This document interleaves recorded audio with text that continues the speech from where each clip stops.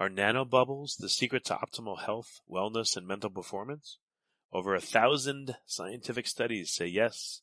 Molecular hydrogen, or nanobubbles, reduce the number one cause of cognitive decline, premature aging, and tired-looking skin by destroying the most damaging free radicals.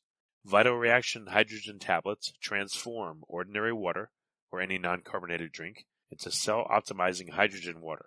If you'd like to try hydrogen for the next 30 days risk-free, go to tryvitalreaction.com. Use the discount code GENIUS to save 20% on your first order.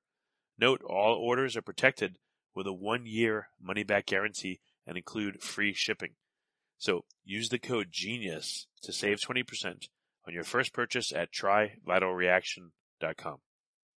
Forget frequently asked questions. Common sense, common knowledge, or Google. How about advice from a real genius? 95% of people in any profession are good enough to be qualified and licensed. 5% go above and beyond. They become very good at what they do, but only 0.1% are real geniuses. Richard Jacobs has made it his life's mission to find them for you. He hunts down and interviews geniuses in every field: sleep science, cancer, stem cells, ketogenic diets, and more. Here come the geniuses. This is the Finding Genius Podcast with Richard Jacobs. Hello, this is Richard Jacobs with the Finding Genius Podcast, now part of the Finding Genius Foundation. I have Mark Rasin. He's the Sid W. Richardson Foundation Regent Chair in Physics. He's a professor of physics, a professor of pediatric medicine, professor of diagnostic medicine. He's all at University of Texas at Austin. And we're going to talk about his recent work. So, Mark, thank you for coming. Thank you for having me, Richard.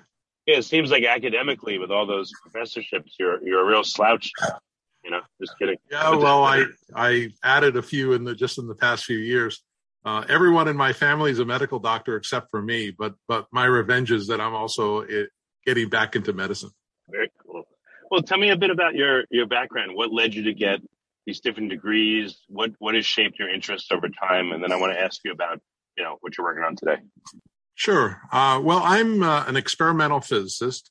My area of expertise is atoms, atomic physics, lasers, and I've been doing this as on the faculty at UT Austin for about 30 years. And until maybe 12 or 15 years ago, medicine was not even on my horizon. I didn't see any connections, but it's sometimes funny how things work out. So our work on controlling atoms led sort of unexpectedly to applications in medicine. Oh, okay. What's your work about on controlling atoms? What are you trying to do right now? Well, for a long time, we have been working on cooling atoms towards the absolute zero temperature. And we used a method that most people have used to date. That was recognized in 1997 by Nobel, sort of the workhorse of atomic physics. But I've always been interested in finding new ways of doing things. Maybe it's just being contrarian is in my nature. So I wanted to find a more general method than laser cooling. And so we came up with an idea back in 2004 where we made a proposal. And the idea was actually quite simple conceptually. And it was really just curiosity driven initially. We asked, could we make a one-way wall for atoms? That would be a barrier where atoms could go one way but not back, just like a one-way. Like a Maxwell's demon type of arrangement? Well, initially, we weren't really thinking about Maxwell's demon, but the more I looked into this, I realized that what we were doing was exactly Maxwell's demon. And in fact, maybe for your listeners, maybe it'd be worth saying a few words about Maxwell's demon, or do you think everyone knows? Yeah. No, please. So we have to go back. We have to go back in time about 140 years, or now it's actually 150 years, to the great scientist James Clerk Maxwell. He was the man who unified electricity and magnetism and light, and he was Einstein's hero. So that tells you how important he was. Towards the end of his life, Maxwell was very interested in thermodynamics, which was a new field. And he wondered about, could there be a way of controlling particles in such a way that you would make them more ordered? We would use so-called entropy would be lowered. That's a term used in thermodynamics. And he came up with a thought experiment, which became known as Maxwell's demon. It was actually not coined by Maxwell, but by his friend Lord Kelvin, who I'm sure everyone has heard about. Maxwell apparently hated the name because it sounded very spooky. And in fact, the pictures are kind of spooky because they show this creature called the demon who could open a trap door and see the coming and going of every gas phase particle. And let's say if it were going to the left, the demon would open the trap door, but if it was not, then he would keep it closed. And in such a way, it could cause all the particles to move to one side of a chamber. Now, this caused a lot of debate, and people wondered, could this really work? Even Maxwell himself was ambivalent about it. He said, it's impossible to us.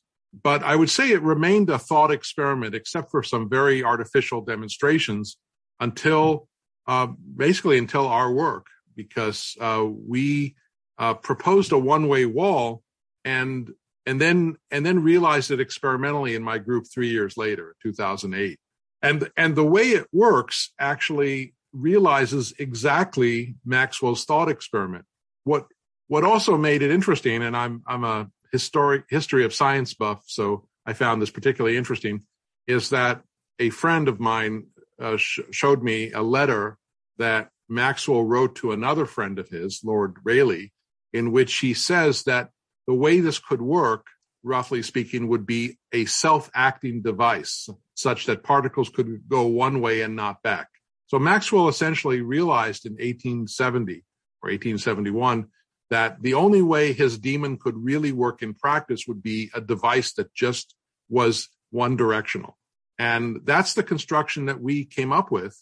So it really... One thing comes to mind. What if there was like a one-way door where, a particle would impart a certain amount of energy to open the door, but now it would be in a lower energy state where it could not open the door the other way to go back through it. Is that kind of what you're saying? Right. Well, there are, in fact, what you're saying is kind of what we do. It's not just by energy, but we control the internal state of the atom. That's how we construct this. We have a process that's irreversible. So when an atom crosses this one-way wall, it changes by virtue of a laser that the atom absorbs and then re-emits. And when it re-emits it comes out at a different state, and that state can't come back. So it's like a change of its internal state. What state is that? Is that its spin or other factors? It's a different energy level of the atom, but it has typically a different property. Like we will often, in most of our experiments, we used a magnetic field to control the wall. And in one internal state, the atom doesn't see the magnetic field, and in another state, it's repelled by the magnetic field. So initially we put it in a state that it just doesn't see it, and it goes through. But then it gets flipped into a state that it sees a repulsive potential, and so it can't come back. And that makes it work. So it's just an automatic device. So could this be used to cool gases even further than you're able to just by playing lasers? Yes. What applications would this be? Well, so our initial thought, and in fact, it's still an interesting application, it is that this is an alternative to laser cooling of atoms. We could, in principle, use this to cool atoms that otherwise would not be amenable to laser cooling. We could possibly cool a much larger number of atoms than previously possible. So these are directions that are still being pursued. But what I realized around that same time, about 2008 or so, is that the same type of control could be applied to a completely different problem, and that is of separating isotopes of the elements. Oh, interesting. Okay, well, before we get into that, how does laser cooling work, and how close to absolute zero have you been, or has the world record been? Is it down to like picokelvins, or what's that process like? It's a long story that started in the 80s, and people were able to cool initially down to around 1 millikelvin, a thousandth of a Kelvin above the absolute zero. Then they got into microkelvin and even nanokelvin. So atoms can be so slow that they're moving at millimeters per second, whereas atoms and molecules at room temperature typically are moving 1,000 meters per second. So a million times lower velocity. Yeah, that's amazing. So how does the laser cooling process work? Well, it uses the momentum of the photon. So a photon is the smallest particle of light. We think about light as being quantized. And when an atom absorbs a photon, it gets a kick. It's just like if someone throws you a ball, you catch it and you recoil. That's conservation of momentum. Well, conservation of momentum works at every level, and it works at the atomic level. The ball here is the photon, and the atom is the catcher. And so the atom catches the photon, momentarily goes up to an excited state, but then it gives it back. But when it gives back the photon, it does it in a random direction. And so every time it absorbs a photon, it gets a controlled kick. But on average, when it emits it, it doesn't get a kick. And so using that, you can in a configuration that would take me too long to explain here, but you can control the atoms and cool them down, because you basically scatter photons when the atom's motion is opposing the light. And so that's how you slow them down.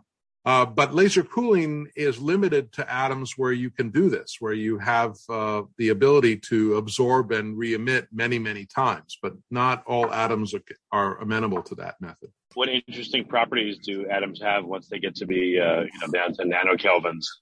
Well, you start to see, first of all, the wave nature of the atoms, so-called the de Broglie wave, particle wave duality. They behave very much like waves, quantum waves. They undergo transition to a new state of matter, which has been called a Bose-Einstein condensate, predicted by Bose and Einstein in the 1920s. And a Nobel Prize in Physics was awarded for that in 2001. So that the study of atoms at very low temperatures is an active area of research. There are many, many groups around the world doing this. Are nanobubbles the secret to optimal health, wellness, and mental performance? Over 1,000 scientific studies say yes. Molecular hydrogen, or nanobubbles, reduce the number one cause of cognitive decline, premature aging, and tired-looking skin by destroying the most damaging free radicals. Vital reaction hydrogen tablets transform ordinary water, or any non-carbonated drink, into cell-optimizing hydrogen water. If you'd like to try hydrogen for the next 30 days risk-free, go to tryvitalreaction.com. Use the discount code GENIUS to save 20% on your first order. Note, all orders are protected with a 1-year money-back guarantee and include free shipping. So use the code GENIUS to save 20% on your first purchase at tryvitalreaction.com. Okay. And the current world record is what, nanokelvins? And temperature is not necessarily the best measure, because it really is when you get cold enough and the atoms undergo this transition to a Bose condensate, there is no meaning to temperature anymore. So I know it's a distribution, but I mean, why is there a push to go even lower? And what kind of things will be able to see if so? There is no push to go lower. You can't go lower than once you're in a Bose condensate, there is no meaning to temperature, because all the atoms occupy the lowest state of the trap. There is no thermal distribution anymore. But they are interested in understanding the properties of this quantum state. It's a many-body quantum state. Nowadays, a lot of people are interested in controlling atoms towards building a quantum computer, and that requires extreme cooling. So there are lots of potential applications, but my work kind of deviated from that. What would your, I'll just call it a raisins demon for the heck of it, but what would your method allow you to do that currently can't be done? You said some atoms cannot be cooled this way. What else could you do?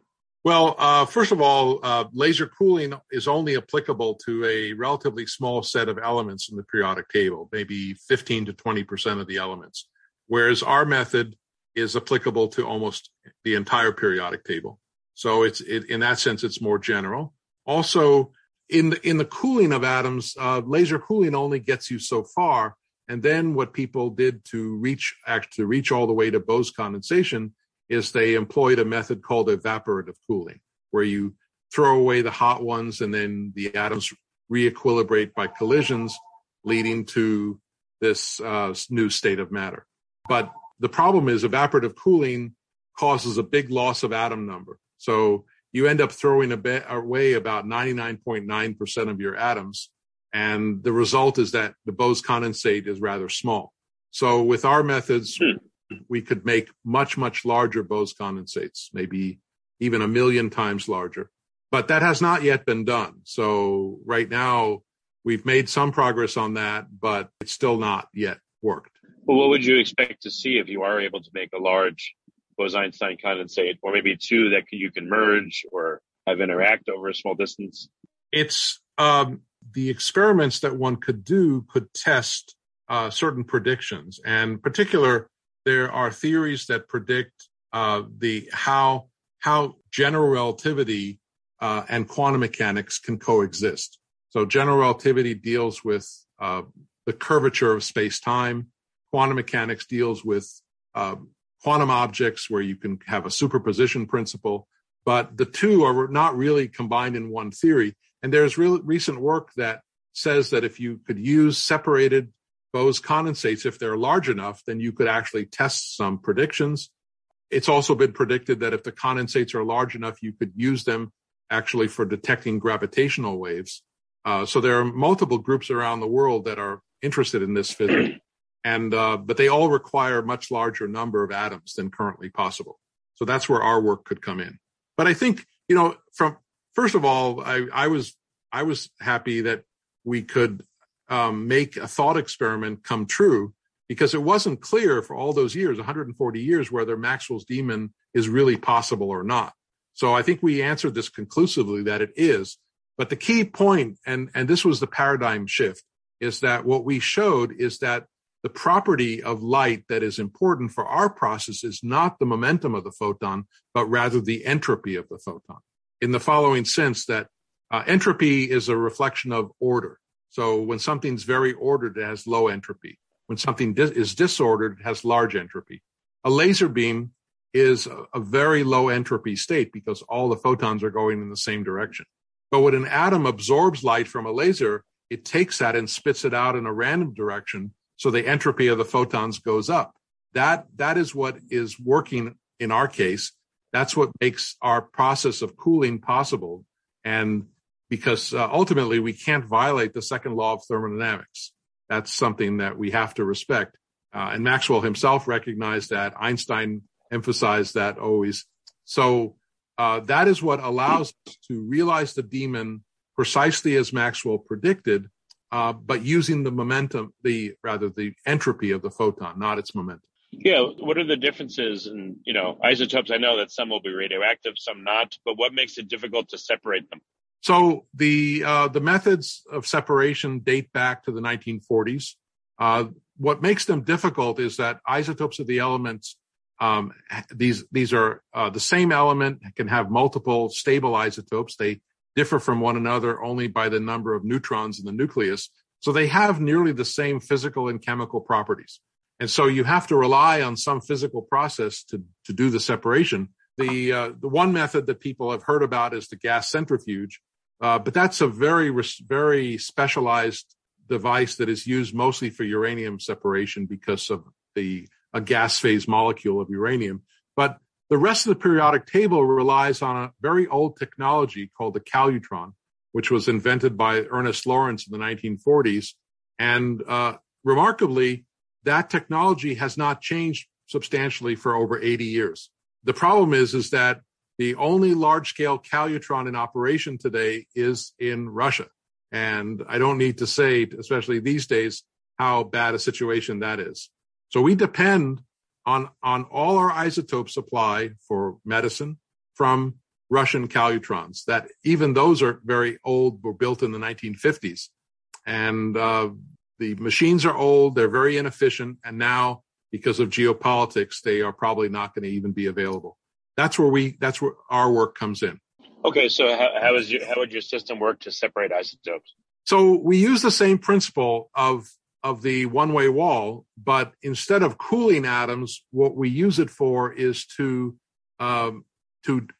redirect the atoms in. So essentially, it's like a mixture. You have 2 species or 3 species, and we use lasers and magnetic fields to separate them into their individual isotopic components and thereby achieve the separation. It is very, very efficient. It works on most elements in the periodic table, and it's in comparison with the Calutron, it's much, much more efficient. But the quantities are relatively small, which are appropriate for medicine. So what would be the benefit of doing this with high fidelity and reliably? What can we do that we can't do right now? Well, first of all, we can provide a domestic source of stable enriched isotopes. And right now, we depend totally on Russian isotopes. Secondly, these isotopes are used, for example, to produce cancer-fighting drugs. You start out with a stable isotope, you irradiate it in a nuclear reactor, and you transmit it turn it into a radioactive isotope, or also called radioisotope. And that is attached to a targeting molecule, which will, when injected into a patient, will find and attach to cancerous tumors. And pharmaceutical companies like Novartis have invested a lot of money, many billions of dollars, into certain drugs that will do just that. And in fact, just very timely, March 23rd of this year, FDA approved a cancer drug that was developed by Novartis, which will use the isotope that we produce. Yeah, that's excellent. How long until this is not, well, I mean, there's the clinical side of it, but are there sides of it that, I guess this would be easier clinical application because if you're going to do it on patients in their body, to shrink tumors, that's one thing. But which applications do you think will be the first ones that it's used? Well, there are multiple drugs being developed. The particular isotope that we have started with at the Pointsman Foundation is one that they use. Let me back up a little bit because I introduced the concept of term Pointsman Foundation. I have to explain that a little bit first. After the demonstration of the one-way wall and Maxwell's demon and cooling, I realized that we could use this to separate isotopes, and I got some internal money to demonstrate this. And in 2014, we published that result. It showed that our method works, that it is as efficient as I said. It was patented and published. But at that point, I decided that it really had to move out of academia into the real world. One thing we could have done at that time, we could have started a company. I didn't really want to do it for various reasons at that time, especially because I felt that some isotopes would have a business model, and so an entrepreneurial approach would work. But other isotopes have no business model, but will save lives. And so that's when I decided to start a nonprofit foundation, which I called the Pointsman Foundation. It's actually a historical reference. The pointsman of the railways was the person who switched the tracks. That was actually Maxwell's motivation for his idea of Maxwell's demon. He was intrigued by the idea that you have this agent, this human agent who could pull a lever or to switch the track so a train would go one way and not another. And for Maxwell, that was the concept of free will. So he really, in a real sense, was motivated by the pointsman of the railways to come up with his demon idea. We have realized an atomic pointsman where we redirect the motion of atoms in a beam and separate them by their isotopic composition. And therefore, I call the foundation the Pointsman Foundation. That's excellent. What does it look like going forward? Well, so we have incubated the first isotope at the Pointsman Foundation, and we have a board. I'm chairman of the board. We have an excellent other board directors, mostly medical doctors, each of them experts in different uses of isotopes. We have a president and CEO of the foundation. She is Marianne Rankin, who is the former Dean of Natural Sciences at UT Austin and then former provost at University of Maryland. And she has been involved and supported the isotope work from day one. And path has been to incubate first at the foundation level. And then when it reaches a level of readiness, we spin off a for-profit company. And in fact, our first for-profit company was founded in January of this year. And it is a subsidiary of the Pointsman Foundation. So it is actually majority owned by the foundation. And that's a kind of unusual for-profit, nonprofit model. But we're going to replicate this with other isotopes, and this will bring in a lot of revenue to the foundation, which will allow us to pursue other projects for which there is no business plan. For example, preventing iron deficiency among children, which affects about 50% of all children in the world. And that's where my pediatric connection comes in. That's extremely important. And it's clear that we can use stable isotopes of iron to address this, but it will take money. It's not going to make money. But that's where the Pointsman Foundation will have the resources to do this based on sales of other isotopes. Are there isotopes that inseparable and therefore pretty much useless that will become useful? Well, you mean with our methods? The separation of stable isotopes has been possible. It's not so much possibility, it's more of one of efficiency. But what I'll say is that one thing that is unique about our work is that we can actually take radioactive isotopes and separate them after irradiation. And we can do this in situations where radiochemistry is not possible. So, for example, when the element that you put in the reactor, the isotope rather, that you put in the reactor is the same as the radioisotope, they're both the same element, then you cannot separate them chemically. But our method will work on that. And so that opens up a lot of new possibilities for radioisotopes that have not been available until now. Or we can significantly bring down the cost of these isotopes and make them widely available. Okay, well, very good. It's very interesting. Do you have interest from other organizations? Is there a lot of interest in some of the applications? Well, yes, we have interest by commercial entities. We have, in fact, we signed an agreement with a company based in Berlin, international company, and there's a lot of interest, and especially since the conflict in Russia and Ukraine, we've been getting a lot of interest because of the real fear that Russian isotopes will simply not be available. Also, we have, because of our board connections and we have an advisory board that has 2 former directors of the National Science Foundation. We have 2 Nobel laureates on our advisory board. So we have interactions with government and with academia, and I would say there's a lot of interest in what we are doing. No, that's excellent, Mark. Very good. Where can people keep tabs on your work and the foundation? Where can they go? Well, our website is www.pointsman.org, and you can look up, it has a general overview, and there is a talk that I gave recently, just a few days ago, at the University of Texas. It was broadcast over Zoom, and it'll be uploaded as a YouTube link, and so people could watch my talk if they're interested in a more detailed presentation. And that'll be in the news section of the Pointsman website. Excellent. Well, Mark, thank you so much for coming on the podcast. And it's very interesting, the applications you're working on. You're very welcome. It's been my pleasure. Are nanobubbles the secret to optimal health, wellness, and mental performance? Over 1,000 scientific studies say yes. Molecular hydrogen, or nanobubbles, reduce the #1 cause of cognitive decline, premature aging, and tired-looking skin by destroying the most damaging free radicals.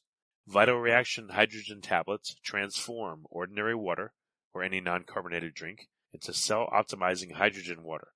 If you'd like to try hydrogen for the next 30 days risk-free, go to tryvitalreaction.com. Use the discount code GENIUS to save 20% on your first order.